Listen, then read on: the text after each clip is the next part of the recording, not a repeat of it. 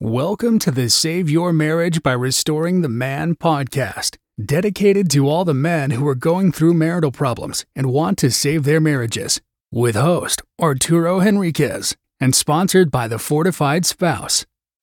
Hello, everybody, and welcome to this episode of the podcast. Before we get started, please, if you like this podcast, if you like these episodes, please leave your rating. Please leave a comment. It helps with the algorithm, which allows us to reach more men who are going through marital problems like yourselves. And also, if you want a private complimentary call with myself, go to www.fortifiedspouse.com/call, C-A-L-L, and we will talk about your particular situation. Again, it's complimentary and it's in private. Let's talk today about some mistakes that people make in the process of trying to save their marriage. And I want to talk about it by telling you about something that happened when I was in high school. I was at a boarding school, and it was a small town, and around it, it was a very rural kind of area. And I knew a person who had a little bit of a fire at their place in their farm. Their field was on fire, and I remember, because we also saw it in the news, right? And you could see smoke from miles away. The smoke covered the road, and it actually went to the other side of the road, and it spread wildly. And the fire department was there trying to put it out. What was interesting to me was that the firefighters were on each side, and that kind of stands out because it was a big fire. And I remember the story because I knew the person that this happened to. What had happened was in many rural areas, particularly in the dry season, this person was burning the waste from their yard. They had clippings and such, and it was kind of in the fall of the year, late summer, early fall. So they were burning leaves, and they were burning twigs, and they were burning off all of the old stuff, the last clippings of the yard, and all that good stuff. And what had happened was it had gotten away from the pile that he had set up.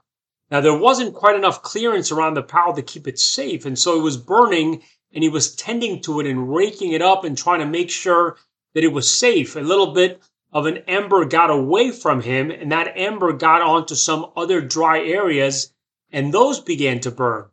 And there he was trying to rake it up, and there was a little burning spot going on that he didn't really pay attention to, but it began to grow. And so he tried to rake it into the area where the other debris is, but it began to grow further. And so as it began to grow, he worked to keep trying to do the same thing. He was just kind of raking and trying to keep it all together, but it was gaining in strength and heat. And he was still raking away, trying to keep it from getting away from him. But it was getting away from him before he was able to do anything about it. So the first thing he did is he grabbed the shovel and he started digging some dirt and throwing some dirt on the growing area of the fire. And he began to dig some, and then he would rake some, and then he would dig some more, and then he would rake some, and it began to grow and grow, getting more and more out of hand. So then at that point, he began to do everything he knew to do. He was throwing water on it. He was digging dirt up and throwing the dirt on it. He was raking leaves on top of it, doing everything he could in the middle of the field, away from a lot of resources, trying to get it back under control. Well, as you can imagine, a couple of things he was doing were helping. The water was very useful in putting out the fire, and the dirt was very useful in smothering some of the flames. But the leaves he was throwing on top that he was hoping would smother it just added fuel to it, and the debris he was throwing on top that he was hoping would smother it just added fuel to it. And pretty soon it was growing out of control. So then finally, as everything was beginning to spread and it was beginning to grow exponentially around him, decided it was time to call in some help. So his neighbors came over and they tried to do the same kind of thing. They were throwing dirt on it. They were throwing water on it, raking it wherever they could. And it was just growing. And soon somebody said, it's time to call the fire department. So out comes the fire department. All the volunteers were there and all the trucks were there, and they were working the best they could to control the flame. By the time they were there, it had already engulfed a lot of the field and was threatening his house and was beginning to threaten the other properties. At this point, he knew he had made a mistake. And so you would think that he would be willing to admit to it. So I remember talking to him when he was back in school, and his first response was, it's not my fault. It wasn't my fault that it was so dry out there. It's not my fault that amber got in the air. It's not my fault that it was a windy day. Now, I remember being astounded by that, kind of speechless about it, because it was absolutely his fault. It wasn't intentional, but it was his fault. Now, the reason I was talking with him is because, we were sitting at the cafeteria, and he came into the cafeteria, and he was still trying to explain to everybody around why this wasn't his fault. And he was quick to proclaim that. Now, one thing that I did know was that he was constantly saying that the family business which he worked for was in trouble. He would say that it wasn't his fault that the business was in trouble, just that the town was poor now. And he told me over and over and over again about how many things were not his fault. I remember when his girlfriend broke up with him, it wasn't his fault that she didn't feel cared for and that she had broken up. So there were lots of instances where I realized that this was a pattern in his life. So just for a moment, I want us to kind of notice the patterns that were going on there, because I think they outline 4 mistakes that we often see when people are working to save their relationship. I've seen this consistently over and over and over. So let me tell you what those 4 mistakes are. The first one is they wait too long to act. They might have noticed some things were not quite right. They might have noticed that things weren't quite feeling right, but they weren't willing to address it. And so they waited too long to act. Now here's the problem with that. A marriage or any relationship has a certain lifespan to it. You either are working to keep it going or it's beginning to spin out of control. And so when you wait, what you're doing is putting yourself in a pause place. You're hoping that things are going to get better. So you're keeping doing what you're doing. You keep on acting as if everything is okay, when in actuality, the underpinnings of it are already in trouble and on fire. The fire has already leapt out of the ring. The fire has already spread, but there was no action. He kept raking and trying to do the same things to keep the fire in the same spot it was supposed to be, but it had already leapt out. Many times in relationships, people wait too long to act. They're afraid to act. They're afraid to rock the boat, afraid to say, I think the relationship is off, or afraid to say, I'm not feeling connected here, or to say it doesn't feel like you have the same connection. And because of that, instead of dealing with a minor incident in the relationship, it becomes a major incident. It's grown out of control. And the problem is then at that point, it has its own fuel source. It's gained its own energy. It's no longer in the ring of the relationship. It's broken out. Which brings us to the second mistake that people make, and that is that they take no consistent action. They waited too long to act. Now it's out, and now they're not doing anything consistently. Sometimes it's because they don't know what to do. In this case of my friend who was fighting his own fire, he was out away from the house, away from a water source, and what he had at his disposal was a shovel. So he did the best he could with that, but it wasn't consistent. He would dig a little bit, throw some dirt on it, then go back to raking, and then dig a little bit, throw some dirt on it, and then go back to raking. And the same thing seems to happen in relationships, that instead of being consistent about the approach somebody takes to save a relationship, they do a little bit and then they back off. They do a little bit and then they back off. And sometimes that pattern is this. They realize that something needs to change in the relationship, and so they step it up. They work at it, and when they get a little traction, they back off. What that usually means is that no real change has taken place. Maybe your spouse has said, you know what, I don't like it when you talk to me this way. Or maybe I don't like it when you act that way. And so the person makes some initial changes, stops treating the other person that way, acting that way, but they don't really change what's underneath that behavior. They just are acting as if they have changed it. And so for a while, it gets them a little bit of a cushion. The relationship gets back on track a little bit because the spouse goes, wow, I can see you putting in some effort there. And so the spouse moves back towards them. The problem is that the underlying dynamics haven't really changed in the relationship or the individual. And because of that, it's only a matter of time before the fire begins to spread again, before the crisis begins to creep in again. So now what you realize is that the other person becomes very resistant to the efforts because they've been burned now when there wasn't real change, real attention given. Now they feel a little bit burned, and now they're even more resistant and more angry and more upset. And the crisis has gained a lot of power. The leaves now, all the twigs and everything, all the fuel around it suddenly is engulfed. It's not just about the crisis that was there. It spreads to other places. It's found the other sources to fuel that fire. And the other sources may be the other people.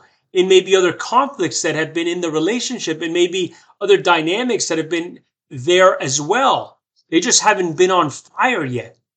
Now they're engulfed in fire. So what happens? Well, then too much action in too many ways begins to happen.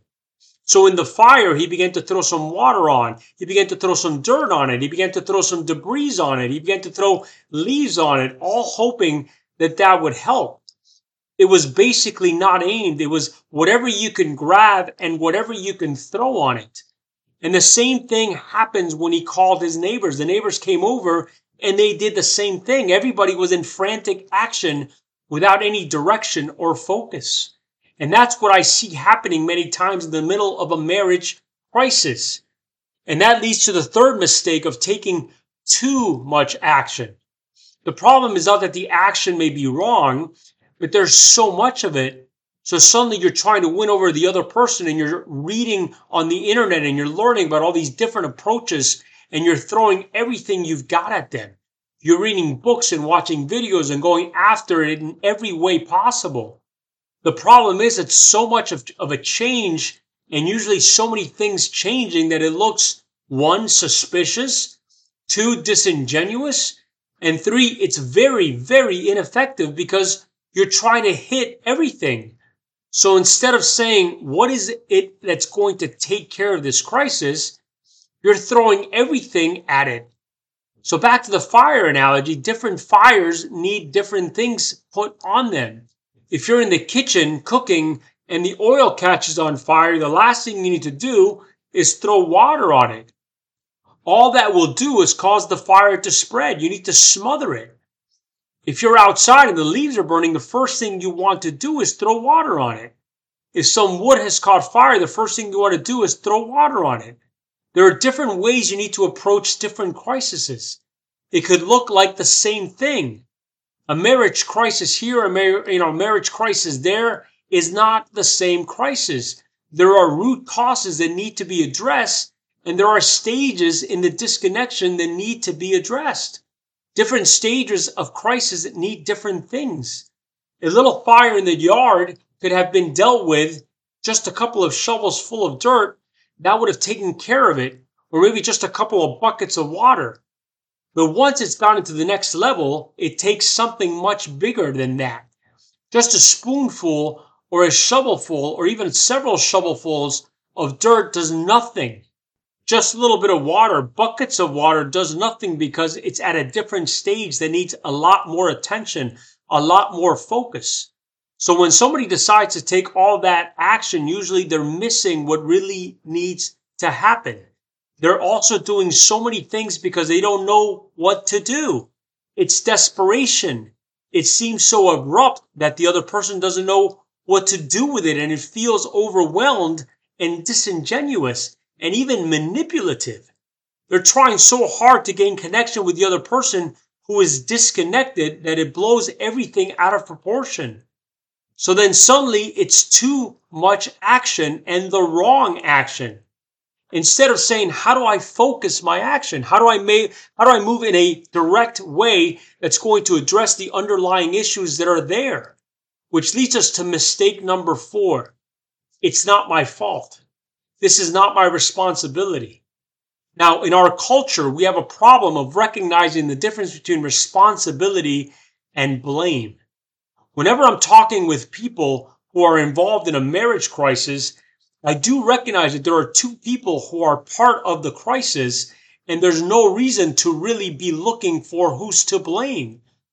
But it is important for somebody to say, I'll be responsible. I'll be the one to step up and say, hey, you know what? I'm going to fix this part. Now back to the fire. This person did some things that needed to be changed, right? He did some things that caused the fire to get out of control. And for him to say, you know what? That was not my fault. These pieces were my fault. I picked the wrong day to burn. I picked the wrong place to do the burn, and I didn't have the tools necessary to do it. That's on me. That's my bad. That's my fault. He could have said, I just didn't know better. And that would have been understandable. But to be able to say it's not my fault that got out of control changes the whole thing. So that's the same in a marriage crisis. To be able to say, you know what? I'm going to take responsibility for this, and I'm going to clean up what is my fault. I'm going to look at the things where I have fallen short. I'm going to make those changes. I'm not going to wait for my spouse to say, oh, wait, you know what? I've got a role to play in this as well. I'm going to get busy. The fact is that when there is a crisis, somebody has to step up. Not to wait for somebody else to do it, but to step up and say, I will take responsibility for this. So back to the fire analogy, because I love the analogy of a house on fire as how we think about responsibility. If you're in a house and that house is burning, the last thing you need to ask is, how did this house get on fire? Whose fault is it that this house is on fire? You can always look at that later on if necessary, but right then the question is, how do I get myself and us safely out of this? How can I take care of the situation so we get safely out with minimal damage possible? That's about taking responsibility. I often see far too often couples telling me it's not my fault. Why should I have to do this? And the fact is that fault and doing are two very separate things. Whether it's your fault or not, you can decide to be responsible to do something in a different way. So let's talk some about what you do from here. First, waiting too long is either passed by, right? It's already happened. You want to decide you're going to intervene. Now, sometimes people find my information early on in a crisis, whether it's the podcast, the program, or my other information. Sometimes it's even before a crisis has started. I have a lot of people who say, you know what? Your information is so good on how to avoid problems in a relationship that I've been listening to it before we had any problems to avoid any problems down the road. Great place to not wait too long to act. But let's say it's already happened. Let's say the crisis is already there. Well, there's a proverb about the best time to plant the tree, and that is years ago before you need it. The second best time is now. It's now. So wherever you are, now is the time to begin to take action, to make sure your relationship is the best. It could be that you're stepping into the relationship as best you can. So number one, wherever you are, it's time to act. Number two, take consistent action is crucial. Now, consistent action is usually based on the fact that you have chosen to make a change, not just a how things look, but how things really are to address the underlying issues. So you want to find an approach that gets you to be working on yourself, not just trying to fake out your wife. You're going to read lots of things on the internet about using reverse psychology and manipulation as a way of getting your spouse to do what you want. That's not about saving a marriage. That may be about stopping a divorce. It may be about kind of catching the attention of your wife, but it will not last because there's no truth in that. It's just a trick. When you really decide that you're going to, really bear down and really lean into your relationship and lean into saving your relationship, you need to be willing to say, I've got to change myself. I've got to take consistent action in myself and grow, and consistent action in the relationship to make a difference, which leads us to the next piece. It's very easy in our culture to have information around us. we're surrounded by information, and all of that information gets us to want to do everything possible instead of what needs to be done. So we throw in this and we throw in that and we do this and we do that. So you might start with my ideas and decide you're going to connect with your spouse. And then you read about this reverse psychology thing and you say, I'm going to do that and see if I can turn my spouse around. And then you read about the no contact rule, which I've critiqued before, and you decide to do that. And then maybe you come back to the connection thing. And what you're basically doing is throwing everything at the crisis rather than figuring out what really needs to happen in the crisis. Don't make those mistakes, guys. Plot your course, have a plan, and stay on course. And build your plan. Stick with your plan. Whenever we find ourselves without a plan, we know that we're going to wander around because we're going to start throwing everything that sounds good at the moment towards it. And why does something sound good? Because of our emotional state. Not our plan, but our emotional state. Which leads us to number 4. Decide now that you're going to take responsibility to change what you can change, to change yourself, and to change how you relate. What's amazing is when you step up and you say, I'm going to change how I relate to my wife, I'm going to change myself, magical things happen, not just in the relationship, but in your life, because you're changing who you are and you're changing how you relate for the better. You're becoming a better version of yourself in those aspects. That brings everything new into your relationship. Break the first rule. Break that place where you may have waited too long, because now is the time to take action. Now is the time maybe you should have. And you can look back and say, wow, I should have addressed this 5-10 years ago. I should have addressed this 3-4 months ago. I hear that consistently of people saying, I wish I had used your information earlier. Now is the time, though not in the future, but now. The past would be best, but now is the better time than any other time. So I invite you into the Fortified Spouse program. It's a great starting point. So you understand where you're headed, you understand where you've been, and you understand how you need to change that. That will begin to create an understanding for you of how to take consistent action. And then you want to stick with your plan.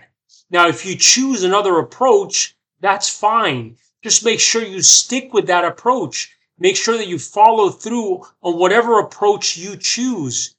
Just make sure that the approach always feel like it's above board, like it's honest and direct, and like there's real change involved for you and the relationship.